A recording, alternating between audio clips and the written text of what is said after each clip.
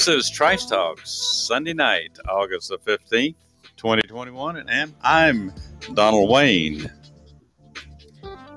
I'm Dennis Lee. Well, studio audience, thank you very much. Thank you. Woo, put your clothes back on, people. Yeah, those you people in front, sit down. Jeez. Get some sun already. Take a pill. Well, hello, Dennis Lee. Or stop taking them, I don't know. Yeah, hello, Donald Wayne. Yeah. What's that you smoking up there in that front row? Yeah, I do. Bunch of glaucoma people. Well, what did I hit over here? Something flashing on the board. Something flashing and flipping. Yeah, something flashing. So, Sunday, this is let's see. Yeah, I guess it's technically the middle of the month. I mean, we've only got a half a month to go, and we're into September. We're rolling through it, aren't we, Donald Wayne? We're rapidly moving towards that holiday season I keep bringing up. I was talking last night. Maybe some people ought to consider getting those layaways going, because before you know it, Christmas will be here. Oh, geez. I don't you know about all that. You got to feed Santa. Well, that's true. Yeah, well, it doesn't look like he needs to be fed, actually. You know what I want for Christmas? Oh, boy. I want some government officials to retire. But yeah, well, and me and a whole lot of other people. Imagine a good chunk of people listening to this show too. So they used to make so much fun of George Bush when he was in office. I tell you what, even the stuff that they made fun of Donald Trump about, Biden administration has got them beat. I mean, I would like for somebody to name one thing that has gone right or that he's done well in 7 months. And I know, it seems almost unfair because they started saying, "Oh, what have you accomplished? What have you accomplished?" Well, 7 months, you ought to have done something besides everything being negative. But now this thing with Afghanistan, I mean, I think that's going to eat him up too. And it should. When they start showing pictures on the news of all those people in Kabul that are being attacked and probably some bad things are going to happen there. And, they think they can get away with it now by blaming this on Trump. Well, Trump had already decided we were going to get out of there. Yeah, but you know what? Trump could have been proven, he would have accepted the fact if somebody came back to him and says, this isn't going to work.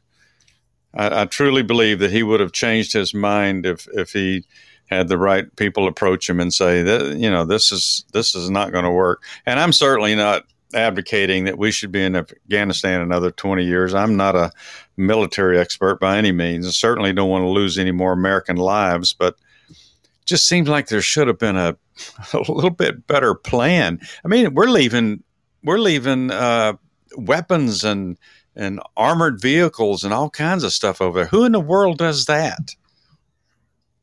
Well, yeah, that's what I got my first little bit, and it's a real. Okay, no other way to say it, Donald Wayne. It's a shit show over there. I'll back away from that. That was just kind of a ad lib kind of roll into that. But just thinking about Biden and I happened to be watching a little of that before the show, and it's like I just do not believe the insanity of what's going on there. And this is the kind of leaders that we have that are going to protect this country. And I mean, between what's going on at the border and then what's going on over in Afghanistan and then what the people are trying to do in Congress, I just, show me something positive, something for us to feel good about.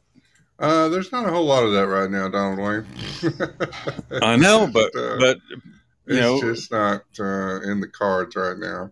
I did see a thing on Twitter today, Dennis Lee. Somebody said, okay, I'm paraphrasing because I don't remember the exact verbiage on that. But okay, I admit I voted for the wrong person. I shouldn't have voted against Trump. And can I take it back, more or less? So, no, you can't take it back. Right. You, you've done it, and you got to live with it. Everything that's going on now, that all these people that just want to do everything within their power, even if they didn't like Joe Biden. I feel like there were some never Trumpers and rhinos that just voted against Donald Trump because they wanted to, because they didn't like him. And this is what you've got. This is what you unleashed on our country, besides Joe Biden, Kamala Harris, Nancy Pelosi, Chuck Schumer. It's just, yeah, you're right. It's a shit show. And Yeah. I'm waiting to see. I'm waiting to see what they're going to try to do next. But anyway, you're going to talk about Afghanistan. I got to talk a little bit about the voting, what the Senate was doing, and I want some positive news. There are some good things happening in the world, but politically is what I'm saying. It's hard to have an optimistic view of things, other than people keep saying, well, we just got to get out there and vote next year. Well, Democrats are trying everything they can to change the voting process before that time. If they're successful, we're in trouble. Serious trouble. Well, there's a bright note to start a Sunday show with, but Yeah, well. that just kind of rolled off my tongue as I'm looking up at the screen, and I see Joe Biden and I see Kamala Harris, and I'm like, please. Oh, well, there's a good photo. Anyway, so are you talking about the earthquake or hurricanes, or is that on your agenda? Or Earthquake and hurricanes. No, but there's plenty of that going on too. the two? I think there was two separate ones on Haiti this weekend, because I had two little separate symbols show up on my weather radar app. They had a 7.2, a 7.2 earthquake hit Haiti, and then they've got Tropical Storm Grace is heading their way. Well, I swear there was two symbols, and Well, they had Fred come through there. no, I mean on the earthquake thing. Yeah, Fred. Yeah. Yeah, Fred's kind of petered out. It's gaining steam in the Gulf right now. But it'll be back up to a high tropical storm strength before it hits Florida. Really? Yeah. So, and then we don't know what Grace is going to do yet. But yeah, I'm sure it was a 7.2, so there's going to be aftershocks, and I think they had some high aftershocks after that. Yeah, I mean, like they needed that going on there with the assassination, and I guess it's a coup. I'm not sure if they're calling it a coup or not, but I haven't really heard a lot of news about what the situation in Haiti. But yeah, they don't need a hurricane to hit the island right now. No, never a good time for one, but no, not right now. Yeah, I was looking at. I've been following Fred. So it actually, yeah, when it left the coast of Havana, Cuba, it was just kind of showing as a low pressure system out there in the Gulf, and then now they've picked it back up again. It really it's not very organized though. It's just a bunch of bad weather on the right hand side. Let's see. Yeah. I mean, it's not a real tight circle, that's what creates the winds. Fred's a little loose, actually. Yeah, if you want to see a blowhard, you need to look at Linda out there in the Pacific. Oh, Linda was a Category 4, 130 mile an hour winds at one point. She had a very significant hole in the middle of that. A very significant eye. Yeah. In the middle of that hurricane. That's probably a better way to put it. But it was small and tightly wound, so yeah.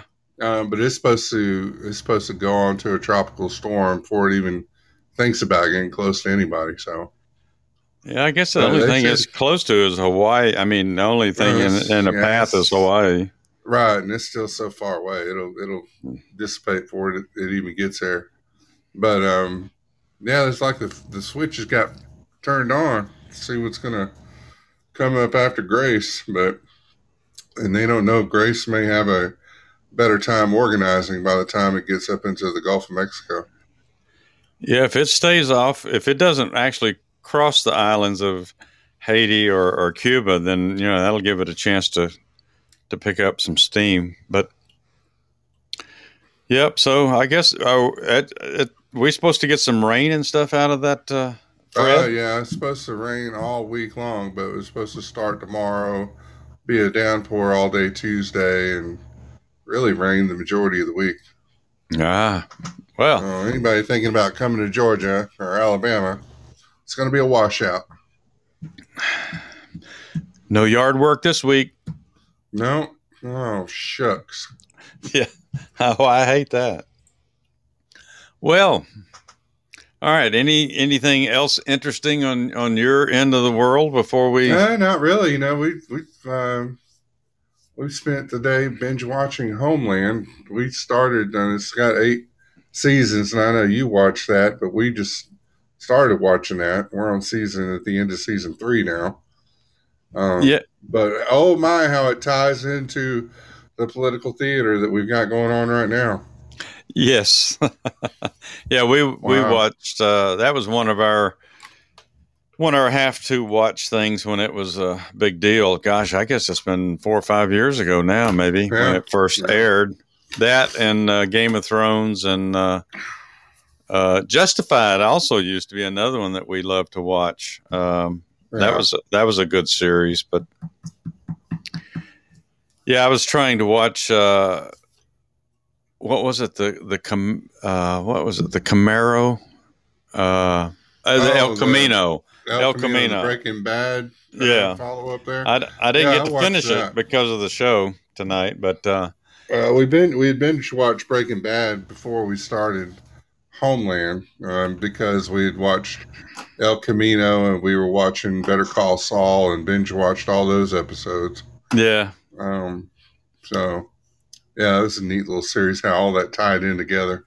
Oh, I know. That's yeah. I've actually started back over Breaking Bad. I'm on season 2 because it's been about 3 years since I actually watched it the first time. Yeah, so. that's what we did because we watched Better Call Saul. Now it was funny how things in Breaking Bad started to come up to where the Better Call Saul things started intersecting. So that was neat. Well, I was enjoying Better Call Saul for a while, but then it got. I mean, I don't know. It got too crazy with him. I was thinking that he was going to end up having a better life than that. He's just too much of a. He brings a lot of that on himself. He's just. Oh yeah. He wants the quick cash. So. Yep. A little part of him wanted to do good. It just never could make it happen.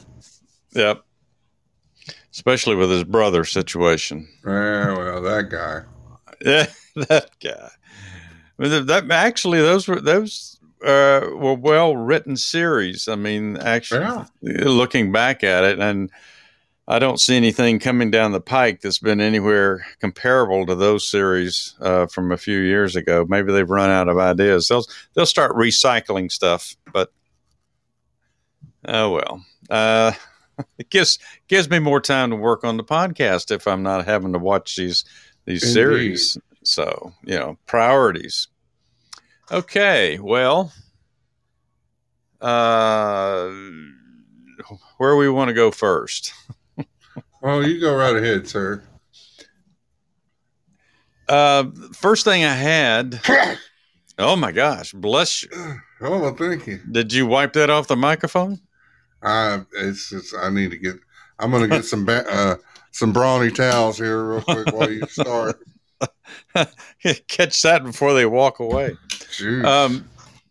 So the first thing I have is from the Mike Huckabee Evening Edition newsletter. And it's referring to an article also. As always, Mike Huckabee really introduces a lot of articles. Sometimes he'll expand on them a little bit, but so he's referring to an article that was published in the Western Journal, and the title is "While We Were Sleeping, Ted Cruz Saved America from Democrats." So he's talking about this past week. The Senate was spending a lot of money, or trying to spend a lot of money, and but they had amendments to the last $3.5 trillion stimulus package. I wish they'd quit calling it stimulus package, because the only thing it stimulates in me is anger, frustration. But one of the amendments in there, one of the things they were trying to do was also had to do with the HR1 or the SR1 bill, the voting rights bill that they talk about. So Huckabee's talking about that. And this is something that the Democrats were trying to sneak up on us with in the middle of the night. Oops. Hang on. I'm messing with my screen here. Whoa. And yeah. I'm rubbing the wrong thing, and it's expanding in the wrong direction. Indeed, it happens like that sometimes. It's just gotta go with the grain. All right, so Huckabee starts out, we should all give a big thanks to Senator Ted Cruz for being awake and alert at 3:30 a.m. Wednesday morning and saving American democracy. After 15 mind-numbing hours of amendment votes on the Democrats' 3.2 trillion. I thought it was 3.5. 3.2 trillion spending orgy bill, Senate Majority Leader Chucky Schumer attempted to sneak the For the People Act into the mix. And For the People Act is that SR1, HR1 bill that we've talked about for the last 7 months. So Chucky was trying to sneak it in there in the hopes that sleep-deprived Republicans wouldn't notice and would fail to object, thereby approving it by unanimous consent. But Ted Cruz rose and objected repeatedly, stopping Schumer in his tracks. So I'm going to play, if this works, I'm going to play a little audio of what Ted Cruz comments. It's like less than 2 minutes long. And like I said, Schumer brought it up in the middle of the night thinking, because, imagine being up there listening to these blowhards talk for 15 hours in the Senate. I just, that's probably the only time these guys earn their money is when they're having to listen to all this crap. But, at 3:30 in the morning, I think that's probably designed for people either to be asleep at their desk or so tired they're not paying attention. But old Ted Cruz is paying attention, by golly. And let's hear what Ted has to say on that.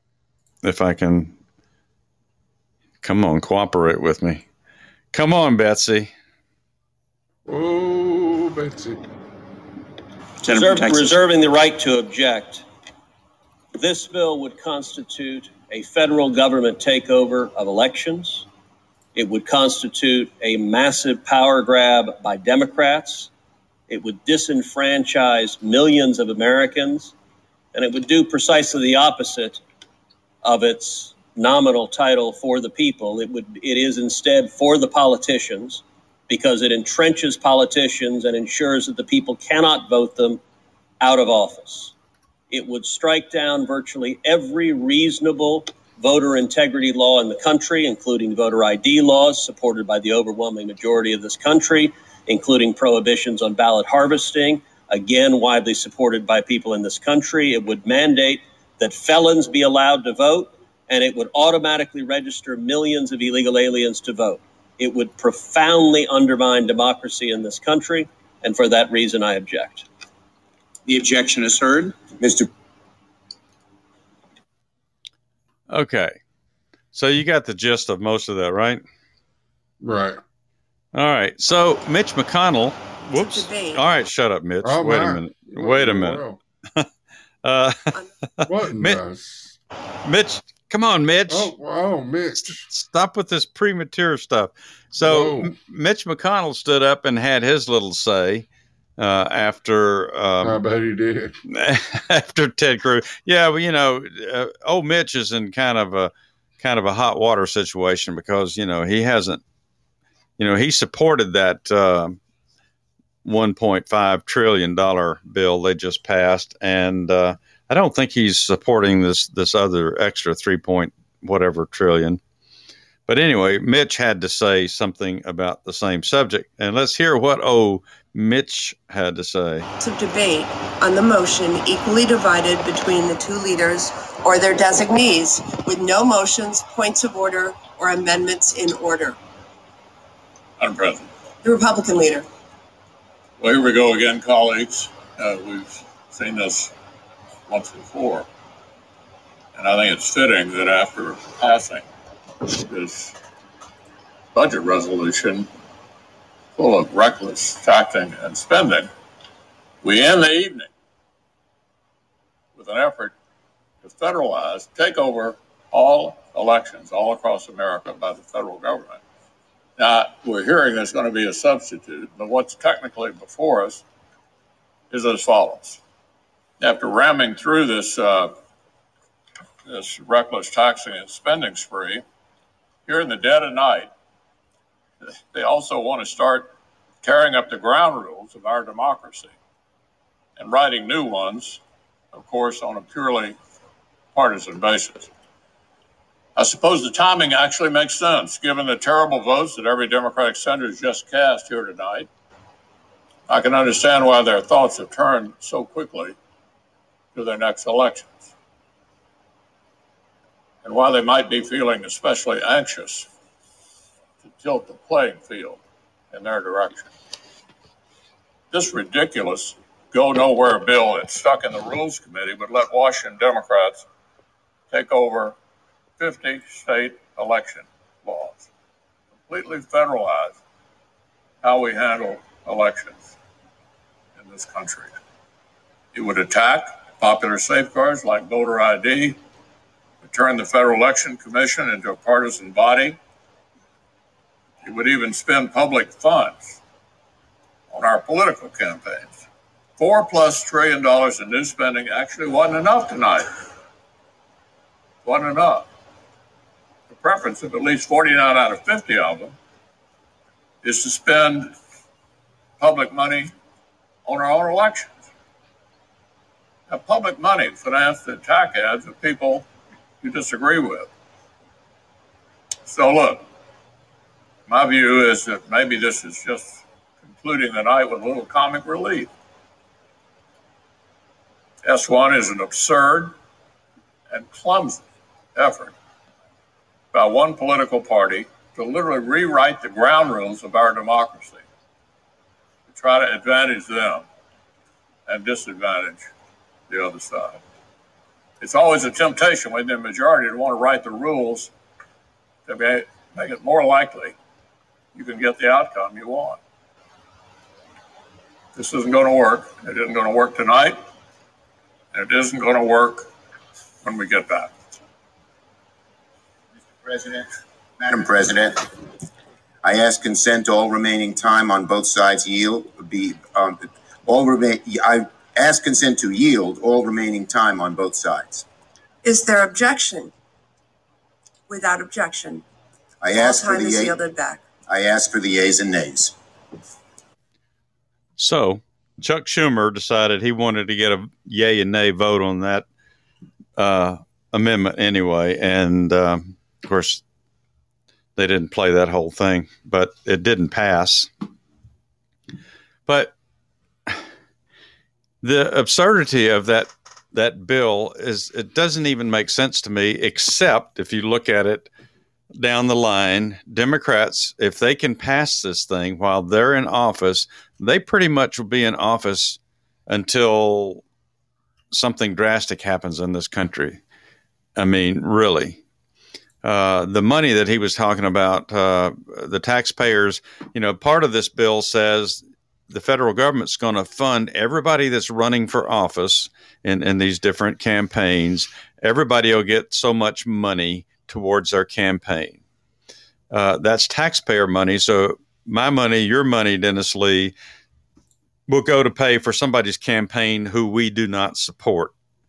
I don't even understand how that's feasible or even right in this country. But that's part of the bill. But there's so many things wrong with it. And we've kind of been down that road before. But anybody who has heard us talk about this and has not gone on the website and looked at some of these portions of this bill that are absolutely absurd, I would encourage you to do so. And if you live in a state where you have a Republican senator or Republican representatives, you need to look at this, and then you need to send them correspondence and say, we need to defeat this. Because if they pass it, Lord knows how in the world we would ever change it, how we would ever get enough of a majority back in Congress again to do anything about it. And Right. then it's pretty much over for Republicans or conservatives in this country without something drastic happening. It's just because it's built in. By the time they let Puerto Rico become a state and they let District of Columbia become a state, they'll already automatically have a majority right there. And we'll never be able to pass or stop anything. So look at it, please. Oh, so anyway, there's a little bit more here I got to say about that, or that's in this article real quick before I yield the floor. So Huckabee goes on to say, having been well pleased with the flexibility in voting methods the pandemic allowed them. All this crap is a result of what happened last year. Although I will say, Democrats have been trying to pass this voting rights thing for, it's been introduced several times. Back in the early 2000s, it was introduced, I believe, while Obama. Well, I think they tried it once while Bush was in office, and then they tried several times while Obama was in office. But anyway, and certainly with the results of the 2020 election, Democrats would like to make these changes permanent. The HR1, SR1 bill would essentially federalize U.S. elections. Of course, the Texas Democrat State House of Representatives fled their state last month to deny quorum necessary to pass voter integrity legislation. They hightailed their butts to Washington, D.C., where they have been lobbying Democrat leaders to pass the For the People Act, and that's what this voting rights bill is called, For the People Act. What they should do is call it For the Democrats Act, or For the Liberals Act, or For the Socialist Act. Then they could slither their way back to Texas and not have to worry about the consequences of any vote they might have to participate in Texas. The Washington Post reported Schumer acted in the pre-dawn hours under the sharp demands from activists, elected officials, and voters in states where Republican legislators have passed new voting restrictions. Following the 4 a.m. brouhaha,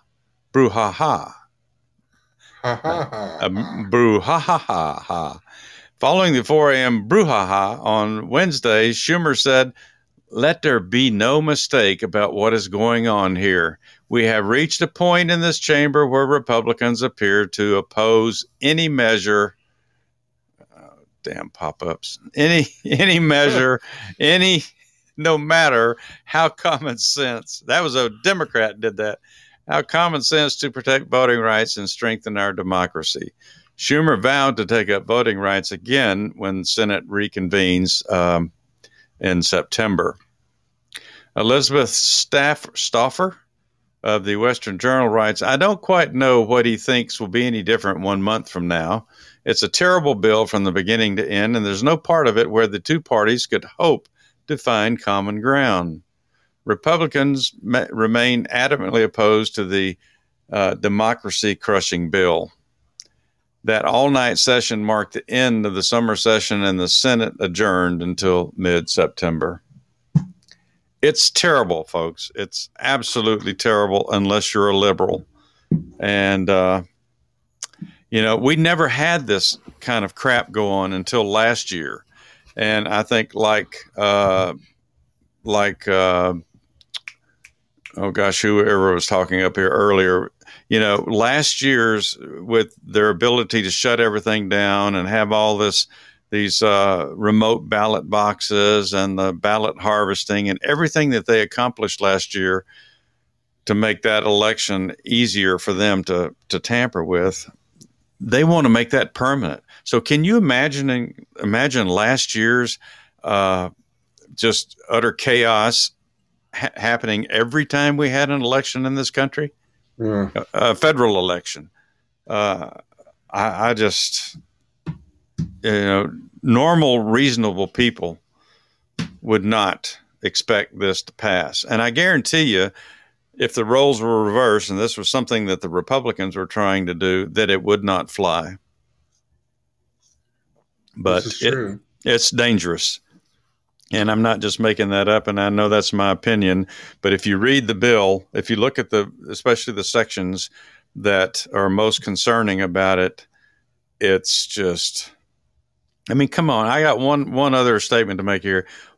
How does it make sense to let people who aren't officially sanctioned, what I want to say, state government employees, that handle the voting issues, every year when we do vote? How can we just let individual contractors, go out there and pick up ballot boxes and transport them? And we think that that's supposed to be a secure way to have our votes cast in this country or counted. Do you think there's any room for something to go wrong? Right. But this is what they want. And this is what they tried to do at 3:30 in the morning last Wednesday. And, whether you like Ted Cruz or not, occasionally he does some stuff that works out right for us. So we will give him I won't give him a round of applause, but we do appreciate him staying awake, taking his no-dose or drinking a bunch of coffee, whatever he had to do to pay attention to what was going on. I said bourbon and 5-hour energy. That'll get you going on that. So I had one other thing that popped into my head while McConnell was talking. You know who Leon Redbone is? Yes. Do you think that McConnell sounds a little bit like Redbone? He's kind of like he's got this, I don't know, something in his mouth. Do you see a similarity in that? A little bit. It's like Leon Redbone's a little more tolerable to listen to. Well, yeah, and he's got a deeper voice, but it's just that honestly, like you got grits in your cheek or something. I don't know. Well, I figured he was storing something in those cheeks. I don't know. I want to let it loose. Yeah, well, somewhere else, but where we can see it. That's all I can say. I don't want to see anything. All right. I yield the floor. Well, there's a lot of floor to yield because this is a damn mess. I don't care what side of the political spectrum you're on, because now everyone is throwing the darts and it's at the center of Biden's head. The Washington Examiner, and there's a lot of articles out right now tied to the mess that's going on in Afghanistan, and it's very sad. There's going to be long-lasting effects from this. The Washington Examiner, Kaylee McGee, put out a report that Afghanistan is what happens when Biden is able to make his horrible foreign policy a reality.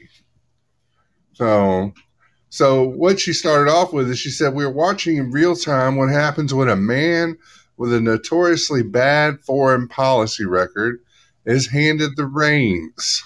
Afghanistan has fallen to the Taliban. U.S. officials are fleeing to evacuate the embassy in Kabul, and the Afghan soldiers who worked with the United States are being executed in the streets. how did the administration think that that would not happen? So good luck getting interpreters and getting people to help in that area moving forward, since you totally left them in the dust. The collapse of Afghanistan is a national humiliation, one that could have been easily prevented had President Joe Biden organized an effective withdrawal strategy. Instead, he pulled the vast majority of our troops out at one time, giving them no time to secure our military weaponry. Yes, Afghanistan has been supplied with a great amount of weapons and aircraft over the years. And guess who has it now? The Taliban. Thank you, Biden. Um, they didn't have time to get the weapons out of there, secure them, destroy them, whatever they need to do, or evacuate the interpreters who worked with our government. And it's only a matter of time before the Taliban finds and kills them. Um, but what should we expect from Biden? I mean, one only has to go back.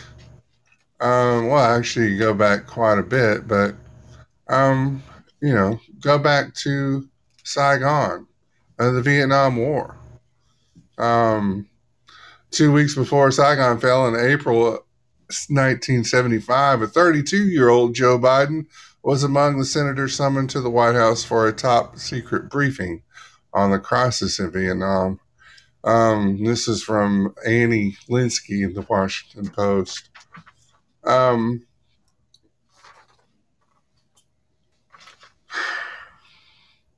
and I'm not even going to get into everything that's on that article, because the real key is that there wasn't a good plan put into place to do this withdrawal. You got to figure, Donald Wayne, we've been in this war for over 20 years.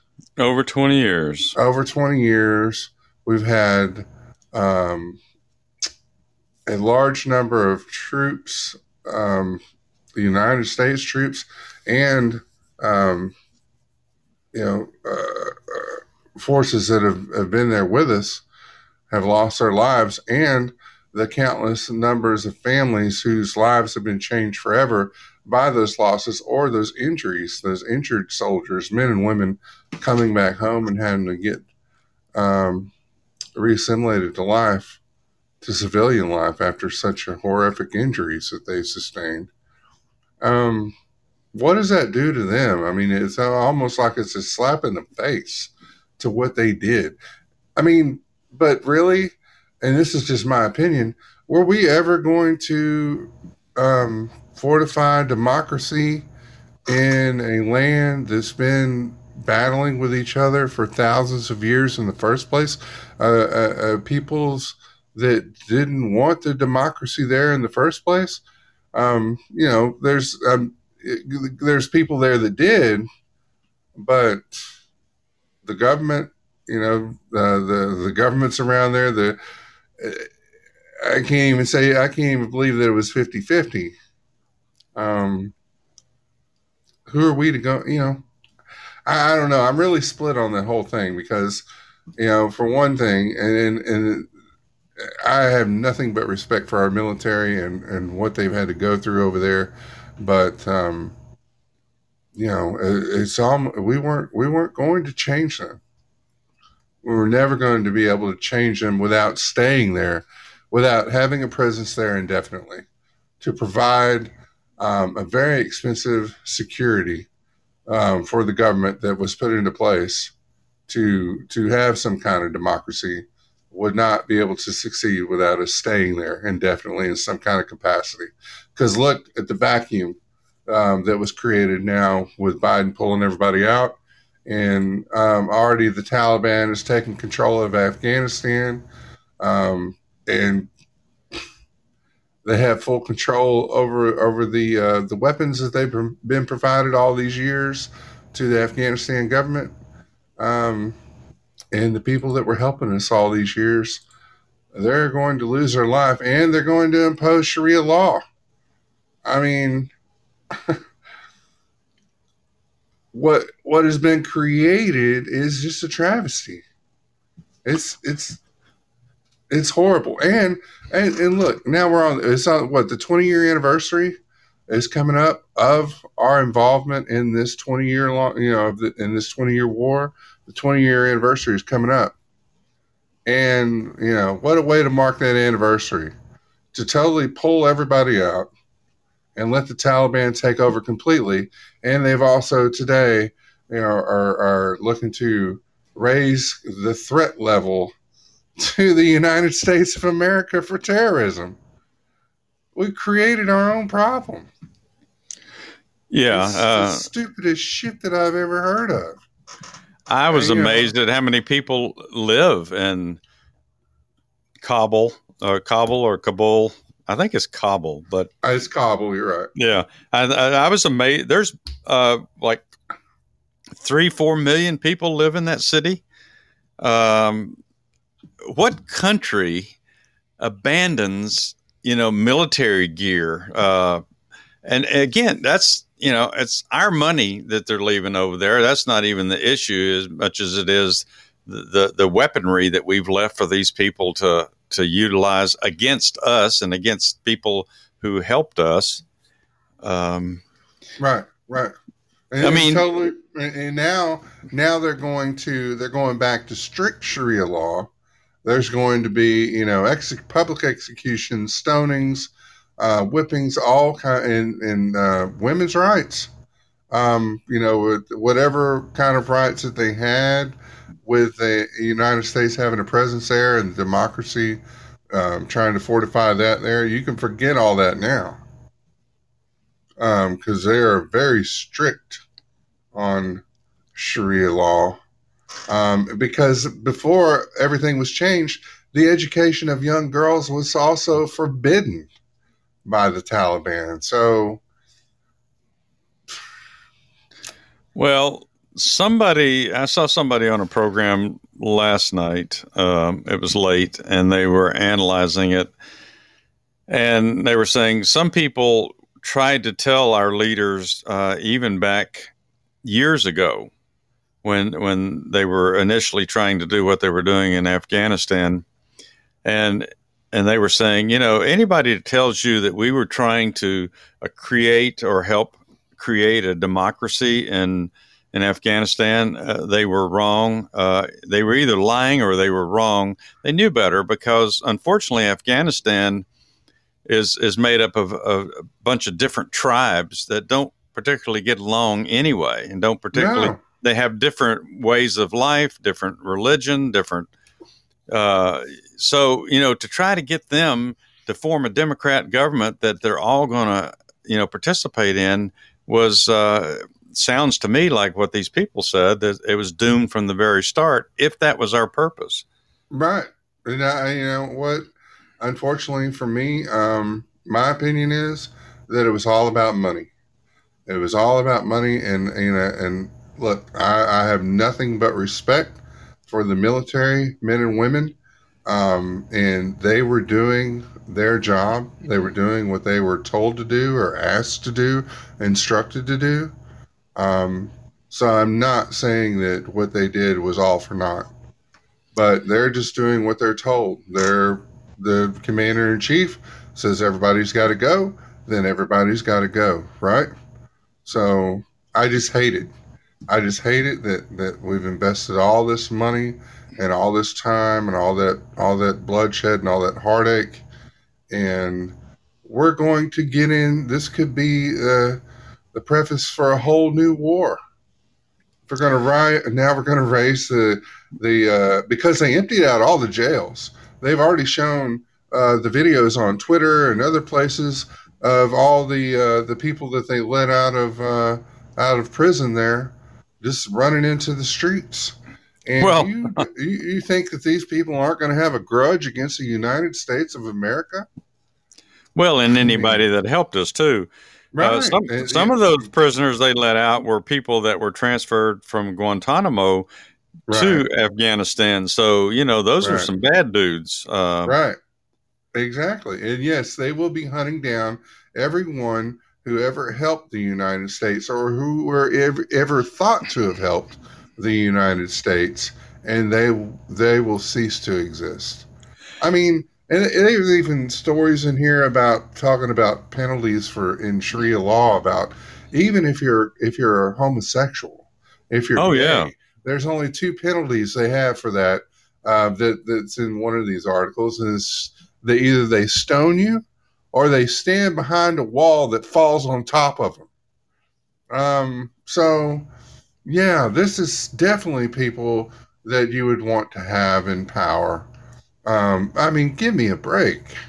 How would we even think that investing 20 years and we're just going to pull everybody out and create this vacuum? They're basically saying that they've they're victorious, that they've conquered us. What kind of message does the administration think that this sends to our enemies?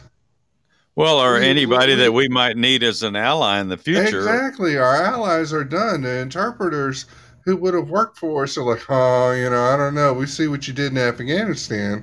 I don't know that this is the best bet for me to stay alive. I better just take my chances. You know. Well, it's funny that it's not funny. When I say it's funny, it's not haha funny, but that Biden, he doesn't like a damn thing. He's fought against everything that Donald Trump did. But the one thing he wants to fall on now is saying, well, Donald Trump was going to pull him out of there anyway. So, that's what he's clinging to. I just. Well, and look, and we don't know because it didn't happen. It's just all speculation. We don't know. I hope to God that the Trump administration's team would have had a better plan than yanking everybody out of there at the same time. But even that though, how small of a force do you leave behind, and how soon will it be before they would be overrun? Well, the other problem is that now, without Afghanistan, we do not have another place in the region where we could stage up and even go in and help anybody. No. Because there's no surrounding territory that's available to us, and so even if they wanted to go back in now, I saw this guy. I don't know if you've seen him before. I think he's a representative from maybe Oklahoma. I think his name is Jimmy Jones. He has both of his legs. Jones. Yeah, maybe not. Maybe Tommy Jones or something. But he's a representative, and he lost both of his legs in Afghanistan to a landmine. So he was on Gutfeld the other night, and he was totally against staying in Afghanistan. He says, how many more years do you people think we could stay there and not lose more lives? How many lives is enough for us to be there? Because we're never going to turn that into a democratic country because of the factions in the country itself. He said, so what the hell was that? Is that a goat? So, there are people probably that had to serve over there that, were not supporting us staying in there any longer. But and I get that, but damn it, it should have been more of a collaborative effort. And I know that we had our friends around the world, we did have some there, but it was always, we seemed to always be the bigger group. We always seemed to be the one that had the most invested. But again, unfortunately, and again, I'm not trying to. I don't want to take away from what the military did there and what they believed they were doing there. Take anything away from our good men and women that were over there doing their job. But at the end of the day, for me, it's a big dollar sign that's up right over the middle of that whole place.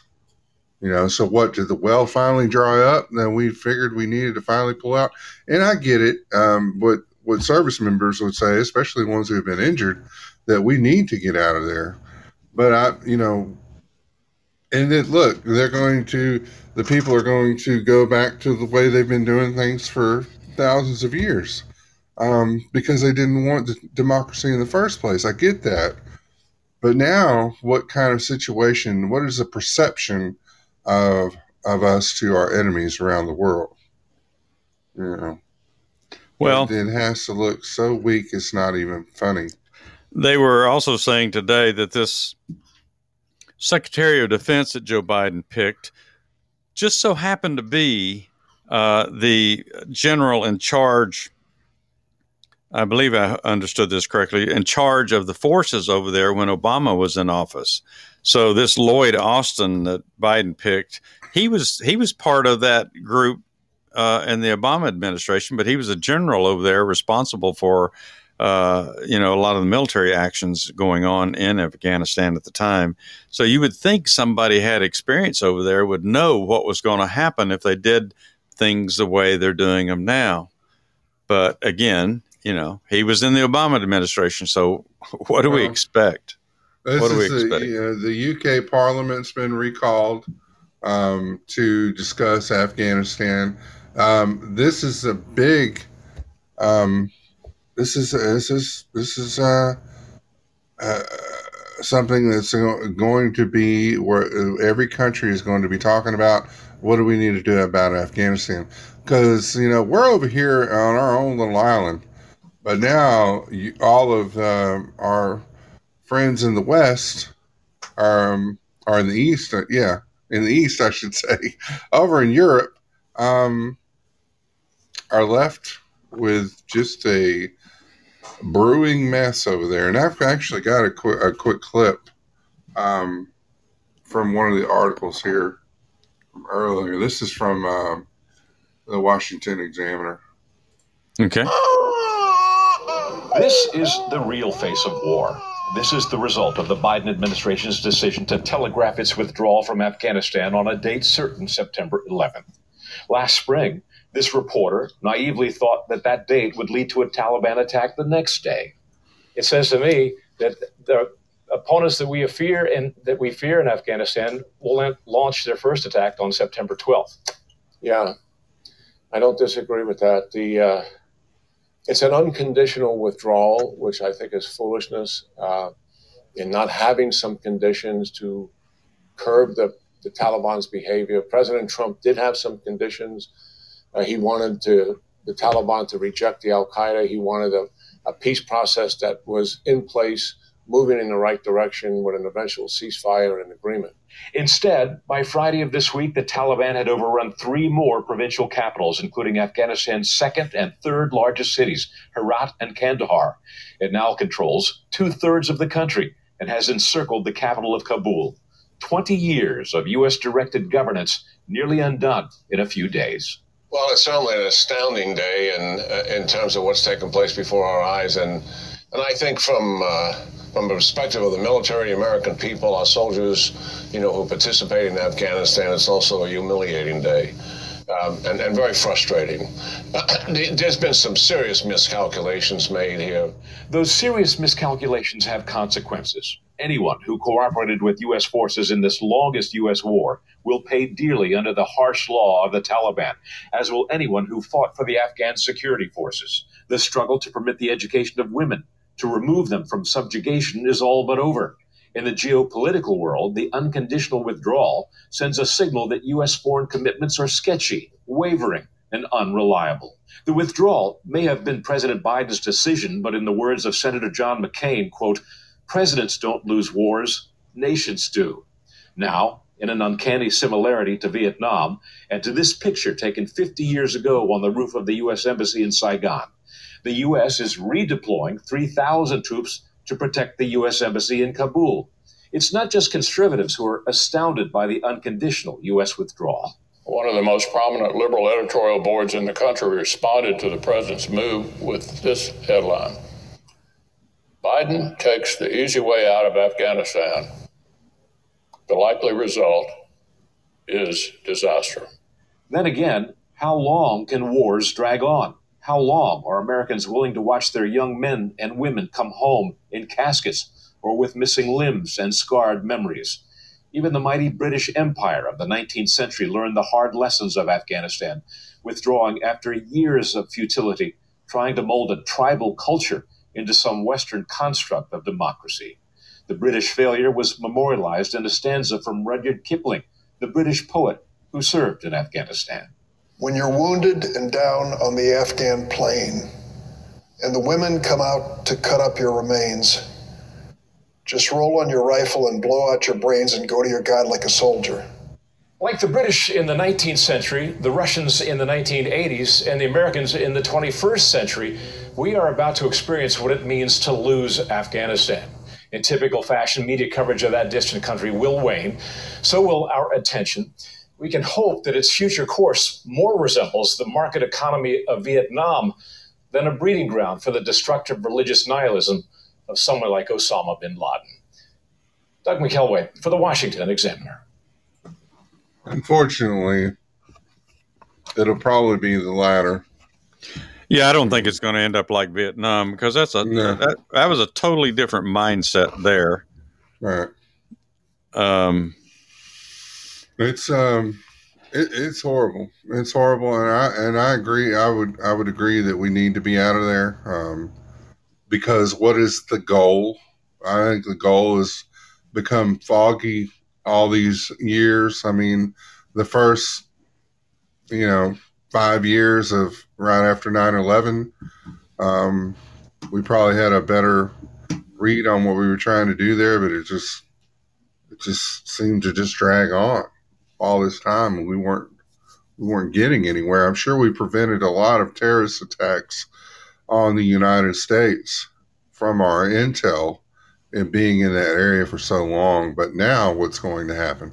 And I'm sure the Iranian government is just jumping up and down about this. They're got to be nothing but excited. Well, I think Russia probably is too. I mean, all of our enemies will Russia be, and because China. it makes us look weak. It makes us look like we don't know what we're doing. I mean, exactly. There's going to be more negative press out of this. And as the pictures come out of there, as they surely will, they're going to look at us and say, look what you did to these people. Look what you left them with. And like the reporter said, I mean, this is it definitely is going to turn into a new breeding ground for terrorism. There'll be a new war. The new war will be coming. I just you hate it. You want it to be better, but I just don't see this getting any better anytime soon. I would have thought if we weren't capable of removing all of our materials, which I don't know why we, left all of that armament there, unless it was supposed to be for the Afghan army, which, they should have known. Well, they knew full well that the Afghan army would fall, the Afghan government would collapse. As soon as we pulled everyone out, they knew that.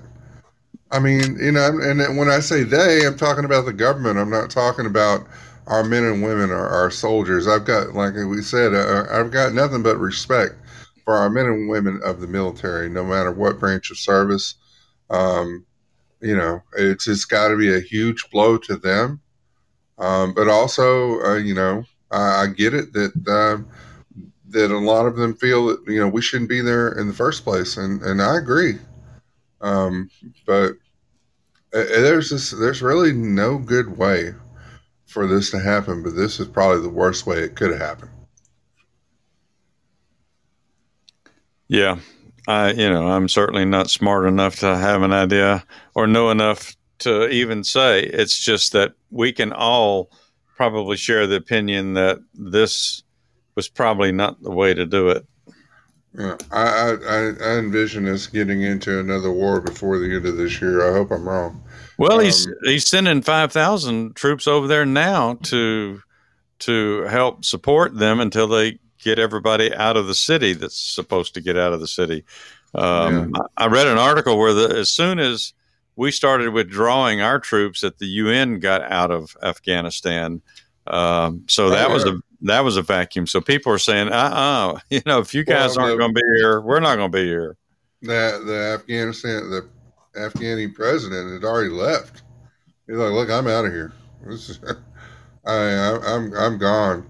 The president Ashraf Ghani flew out of the country Sunday morning, so he flew out of the country this morning. Well, that gives your people a lot of confidence, doesn't it?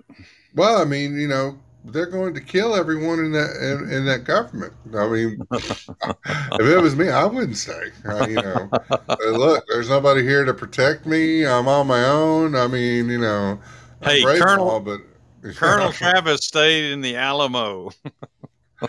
Well, they should have built the walls higher. That's all I'm saying. I know. Should have had higher walls. I know. I wouldn't want to have to make those decisions. But it's just it's a sad day, and it's going to be sadder. The State Department spokesman Ned Price said, I'll wrap this up with this. He said the U.S. would not be issuing a wholesale withdrawal from the nation. This is not abandonment. This is not an evacuation. This is not the wholesale withdrawal. What this is a reduction in the size of our civilian footprint. The embassy remains open, and we plan to continue our diplomatic work in Afghanistan. Really? The place is falling the F apart. You better get them out of there. Yeah, you better, first of all, you better fire this knucklehead. This spokesperson for the State Department, Ned Price, and then, fire the other individuals that are tied along with him. I mean, well, the Secretary of State's responsible, I believe, for the embassies and those issues. Yeah, I mean, if you're no, I can't believe they would even say they're going to keep the embassy open. You think those people are going to respect you? Look what happened in Tehran. Yeah, did we not learn anything from the Clinton debacle? I mean, come on. Yeah, the embassy is going to be the first place everybody goes to burn down, drag people out in the street. Yeah. We watched this excellent movie today. I mean, it's on Netflix, and it's called The Red Sea Diving Resort. And it's like you hear that title and you say, "Oh, what in the world is that about?" But it's actually, gosh, and I forgot the country in Africa that it's in. It's one of the coastal countries, but it was in upheaval, and they were putting a lot of African Jews, people of Jewish faith, but they were well, I won't go through the whole story. Anyway, there was a lot of African Jews there in this country, and they were being persecuted, and a lot of them were being killed and put into prison camps and so forth. And so the Israelis sent this team in there to help evacuate as many as they could. And that is what this story is about. And if you like those, it's a true story based on a true story. If you like those kind of things, but it's a similar situation there, trying to get people out of a country where they're going to be slaughtered, where they're going to be oppressed. And it's an excellent movie. It's called The Red Sea Diving Resort. It's a 2019 movie. And these stories are both sad but they're also, it shows you that there are people in this world that will risk their own lives to help people and try to make a difference. But it's story. Check that out. It's a good story. There's one quick one too, and I'm going to put it on Facebook. That even Obama's ethics chief slammed Biden for not evacuating more Afghan allies, and called it an inexcusable failure. So he's going to get it from both sides of the aisle, and he should.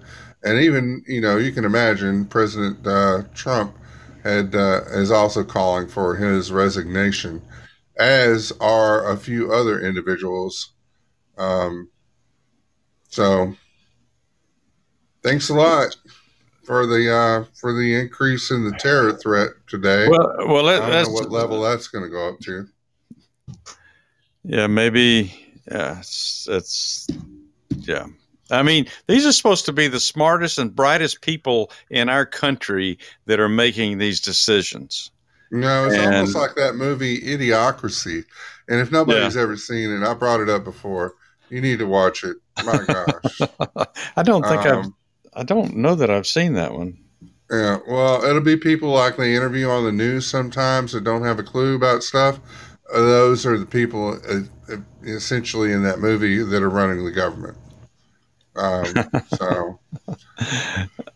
yeah, the rest of the world is they're starting to talk about what's going on there because this is a big thing.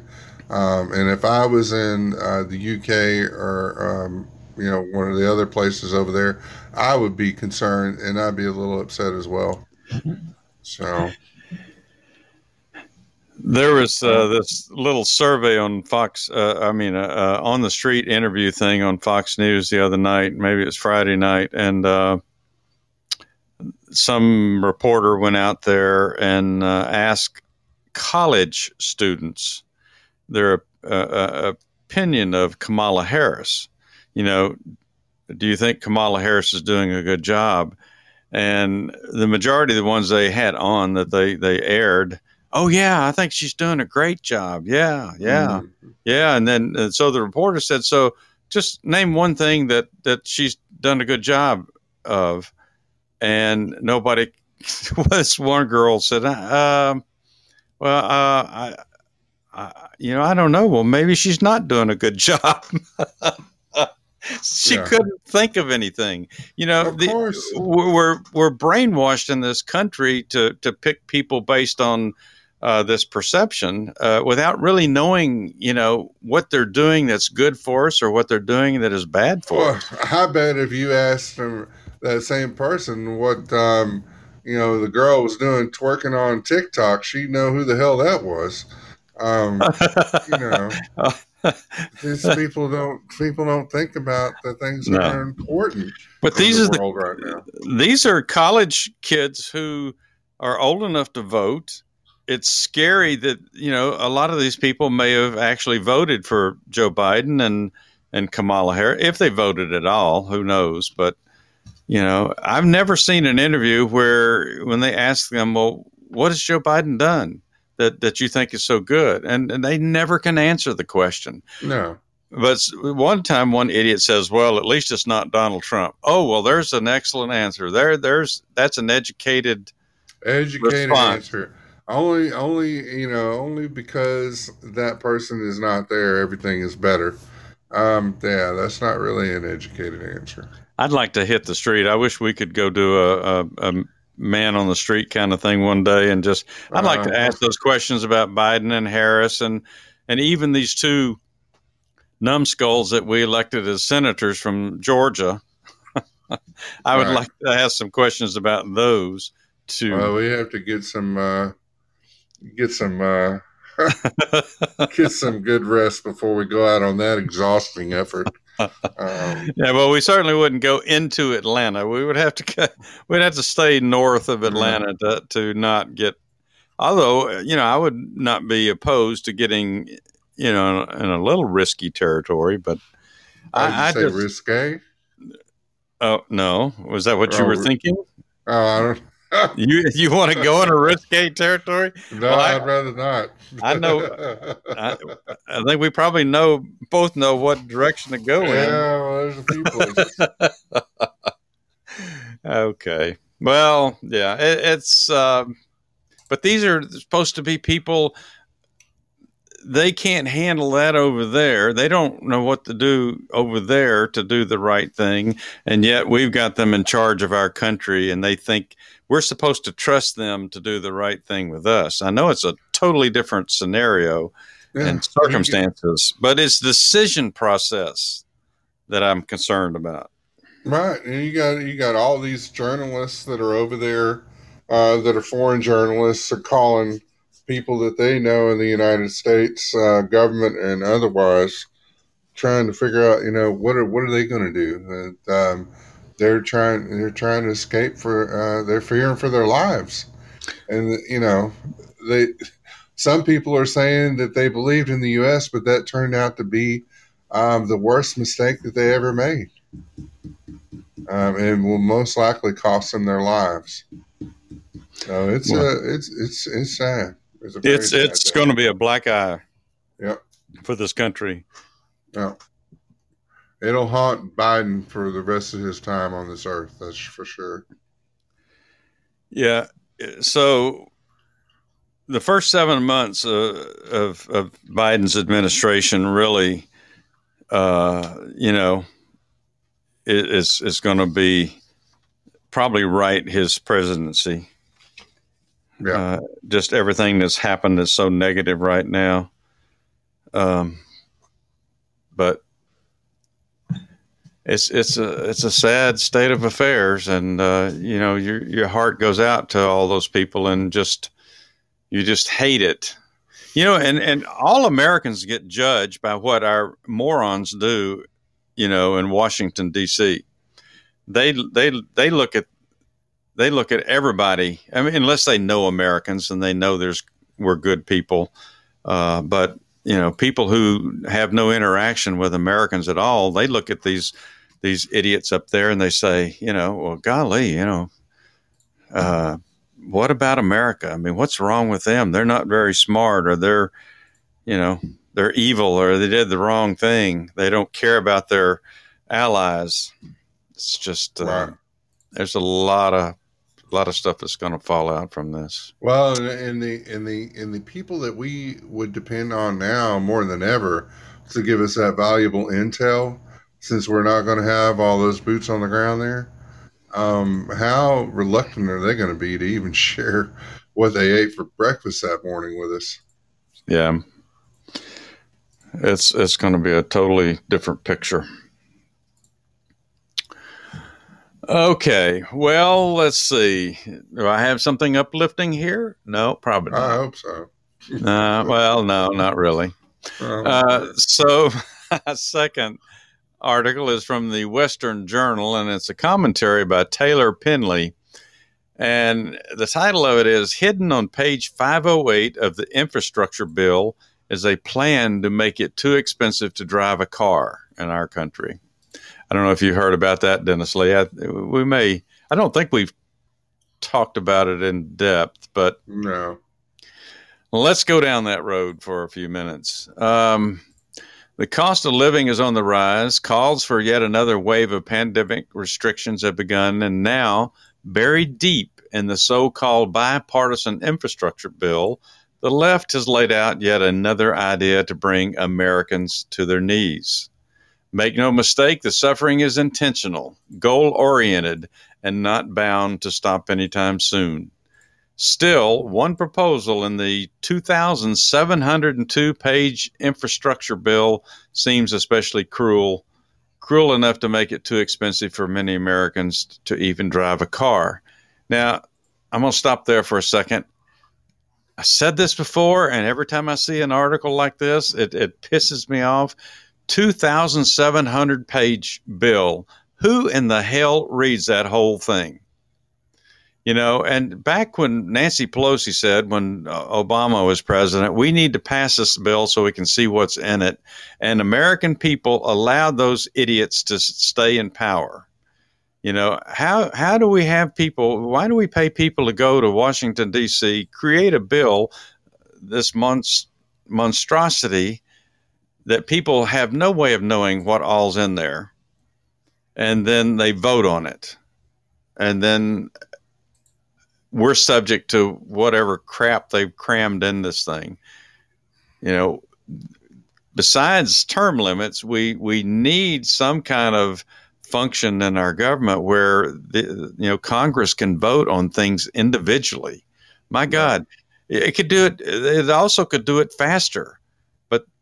We know why they won't do it, because then they couldn't pass the crap that wouldn't pass on its own. So they stuff it in something that we need. But still, we don't make enough noise about this, that we allow them to keep doing these bills. 2,700 pages, Dennis Lee. I've never read that many pages of anything in my entire life. Well, course, they don't expect us to, Donald Wayne. No. I mean, I'm not an avid reader, and I'm sure somebody reads a book a month or something. They probably read more than 2,700 pages in their lifetime. But, these representatives come out and say, no, I haven't read the whole bill. And I heard somebody say a couple of weeks ago, well, my staff has read the whole bill. I assigned different sections to each one. And so they've read the entire bill. And then they give him a summary. I don't know. Anyway, so that's a problem. But so back to the article. Nick Short of the Claremont Institute highlighted an item on page 508 through 519 of the bill that would introduce a national per mile motor vehicle user fee on a trial basis. I think they're going to try it for 5 years. It doesn't say it in this article, but I've seen it somewhere else. Buried on page 508 of the bill is a pilot program for a national motor vehicle per mile user fee called MBUF. And I have a different I bet you do. Yeah, we won't go there. But which is basically a long-term plan to make it too expensive to drive a car. The pilot program is set up to test the design, acceptance, implementation, and financial sustainability of a national motor vehicle per mile user fee to address the need for additional revenue for surface transportation infrastructure and a national motor vehicle per mile user fee to provide recommendations relating to the adoption and implementation of such. The article from the LID blog attached to Short's tweet detailed the proposal even further, breaking down, and I'll post this tonight, breaking down each component from the program's objectives to its proposal that initially they'll start out with volunteers. And I can't imagine they're not going to pay somebody to be a volunteer for this, because people in this country for stuff like that, they don't volunteer for free. But they want volunteers from each state. So, and then the input from these different volunteers will help them decide what is the best way to collect data on miles driven by both commercial and private vehicle operators. On page 513, it says the Secretary of the Treasury shall establish on an annual basis a per mile user fees for passenger motor vehicles, light trucks, medium and heavy duty trucks. Well, there goes the cost of all the goods that gets transported by trucks across the country. Right. In theory, these per mile user fees would would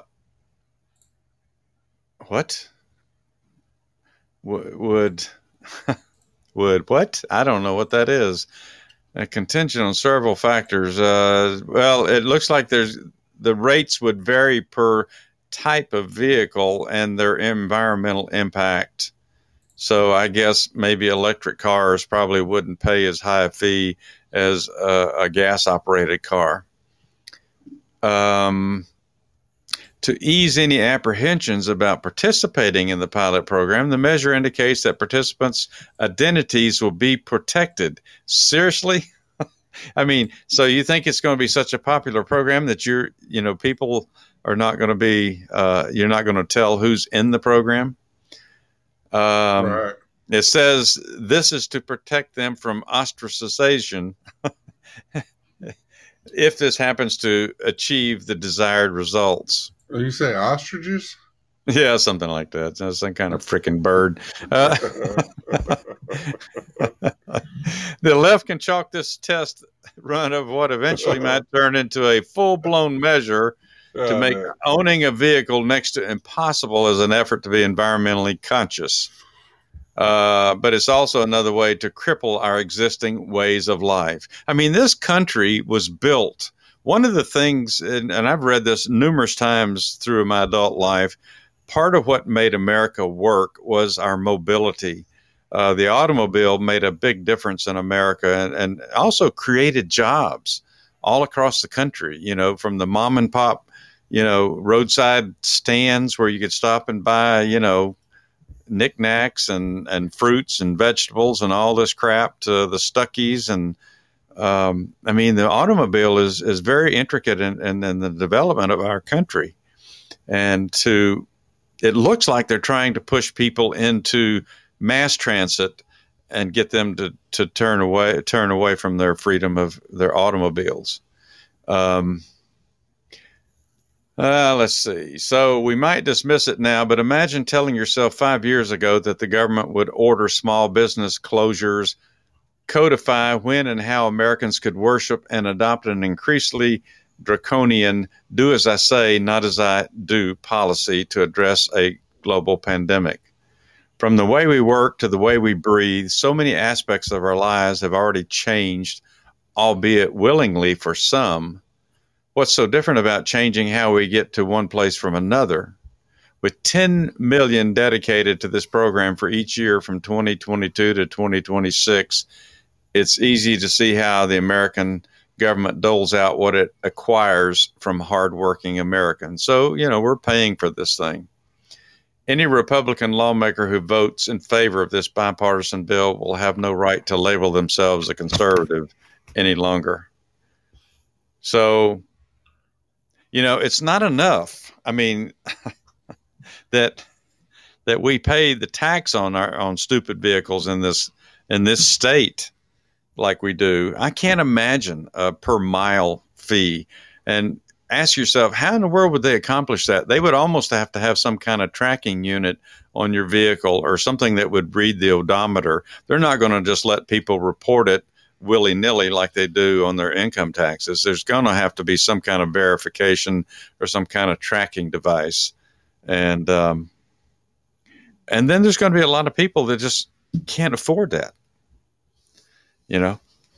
Right. There was a time back, when I was in the apartment business that I would average about 500 miles a week just driving around Atlanta. And I can't imagine, what kind of fees I would have to pay if I had that kind of job today. I believe it. So that's just one more thing they want to tax. And plus, intrusion into your life, because again, how are they going to determine how many miles you drive? Of course, they're already tracking you on your cell phone anyway, so maybe they'll find a way to do it with that. Big Brother alert. With Verizon's help, maybe. Right. I saw this is about automobiles, but it's a little off the subject. I saw an article about a Tesla. And I can't remember the whole thing, but it was more or less, it was a fairly expensive Tesla. And this guy let I believe it was his uncle drive it. And supposedly there's a way when you're driving this Tesla, they offer you options such as completely self-driving and self-parking and all that kind of stuff. Well, this guy didn't have everything on his Tesla. And apparently when you're driving this thing, there's certain functions that you can do in the car that you can accidentally buy these programs while you're driving the stupid thing. And so this guy's uncle hit a paddle on his car that somehow or another ended up costing him $10,000 for a option on his car that he had not chosen. Jeez. $10,000. You're just driving around and you can hit some little switch on your car and that you're agreeing to buy something from Tesla. Now it did go on to say that he disputed it with Tesla and he told them the situation and they did refund his money. But just the fact that that's even a possibility is scary. It's scary. Yeah, it's not good. George isn't happy. George isn't happy. All right. That's all I got on that. But so look, that's in the infrastructure bill, people. That's one of those 2,700 pages. They put this little thing in here about charging you money. That's not infrastructure. Just like voting's not infrastructure. Bunch of crooks. Crookedy crooks. Yeah. We need to pay attention to what they're doing and ask questions. Yeah, we need to be concerned with who's behind the curtain. If your community or your county that you live in and the party that you support, hopefully it's conservative, if they're having meetings about these things, you need to go to the meetings and get involved, because if we don't try to stop some of these things, it's going to be very difficult to change them down the road. It's much easier to stop it than it is to change it. Indeed. And that's all I'm going to say about that. Oh, I see the hurricanes. Whoop. Oh, they took it off. Uh-oh. There's a lot going on in the world right now, and unfortunately, a good majority of it is not on the pleasant side, but nobody ever said it was going to be easy, did they? No. So, there will be light shining through. Just look for all the moments that you can, and make sure to tell those that you love them, and spend as much time as you can, no matter what kind of time that is. And, we'll make it through it somehow. We always do. It's just there's a lot of bad stuff going on. Yeah, there's a lot of good in the world, and there's a lot of good people in the world. Yeah. It's just that you don't see that very often in the news. No, that doesn't sell, Donald Wayne. No. Good doesn't sell. If you do something well, that doesn't often get highlighted, but the first time you make a mistake, oh boy, about 10 or 20 people know. So, it's just the world we live in right now. Well, I think we're living in a world where people want you to make mistakes. They care more about the bad things or the mistakes you've made in life than they do about the good things that you might have done. Yeah. But there's a ray of sunshine there for people. Sometimes it's just the little things. It'll be okay. Yeah, shall pass. Watch a Shirley Temple movie. I mean, they always ended good.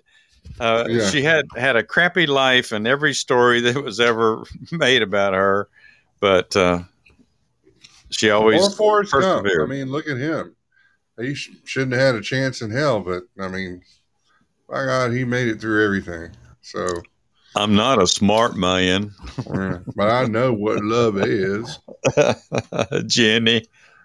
Yeah. That's a whole nother episode right there. Yes, it is. Well, we've come to that fork in the road. I like that movie. A couple of parts that I don't like about it. Right. You got a fork in the road? We do now. Oh, okay. you got utensils in the road? Yep, all over. All right. Well, go ahead and slap one of them up on the board then if you want to, sir. Well, we greatly appreciate those of you who are listening right now. And if you would see that little follow button, click on that bad boy and you will get notifications of upcoming episodes or episodes that are posted, and see what kind of trouble we get into. We greatly appreciate all our men and women in the military, at home and abroad, and all of our first responders and all of our healthcare workers. Nothing but positive vibes out to you, and thank you so much for what you do. We definitely couldn't be here without you, so thank you for that. So if you're of a mind that you like to Twitter, well, Twitter us at TriStalk WG Moon or TriStalk D Lee. And matter of fact, we've got a little contest going on right now. And if you would listen to last Thursday's show, and you took the word of the evening or the code word and tweeted it to one of those two Twitter handles, TriStalk WG Moon or TriStalk D Lee, you would have been entered into the prize drawing for Mark Levin's book, American Marxism, that will have the signatures of Donald Wayne and myself. Who knows what that could bring you as you move on through life. But Hopefully it's something good. Could be 5 to 10. Could be, and then, we're also, you can email us at tricetalk69pts@gmail.com with any suggestions for future shows or comments about shows we've done, or if you want to send pictures for us to look at and possibly post on Facebook BP, but we can't post those. And then also, you can find us on Facebook. We post all of our articles that we use, and all the shows are posted on there, as well as some pictures that we come up with too. And then you can reach us on Spotify, Amazon Music, iHeartRadio, Pandora, LinkedIn, Listen Notes, and Playa FM. And we are on every night of the week between the shows that Donald Wayne and I do together and Donald Wayne's very well done mini pods. You can find us every night, and we greatly appreciate you listening. Appreciate you being here. We love you, and we couldn't do it without you. Thank you so much. That boy's good. Real good. Sexual chocolate. Oh, well, thank you, Dennis Lee. Seemed like I had something else I was going to say there until I decided to cut up. Sidestep with chocolate there. I thought about sexual chocolate and forgot. I bet you did.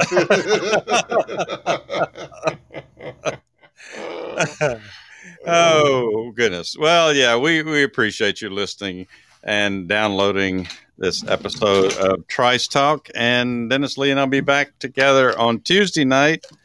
And what are you taking your medicine? Yeah, you better get that down quick.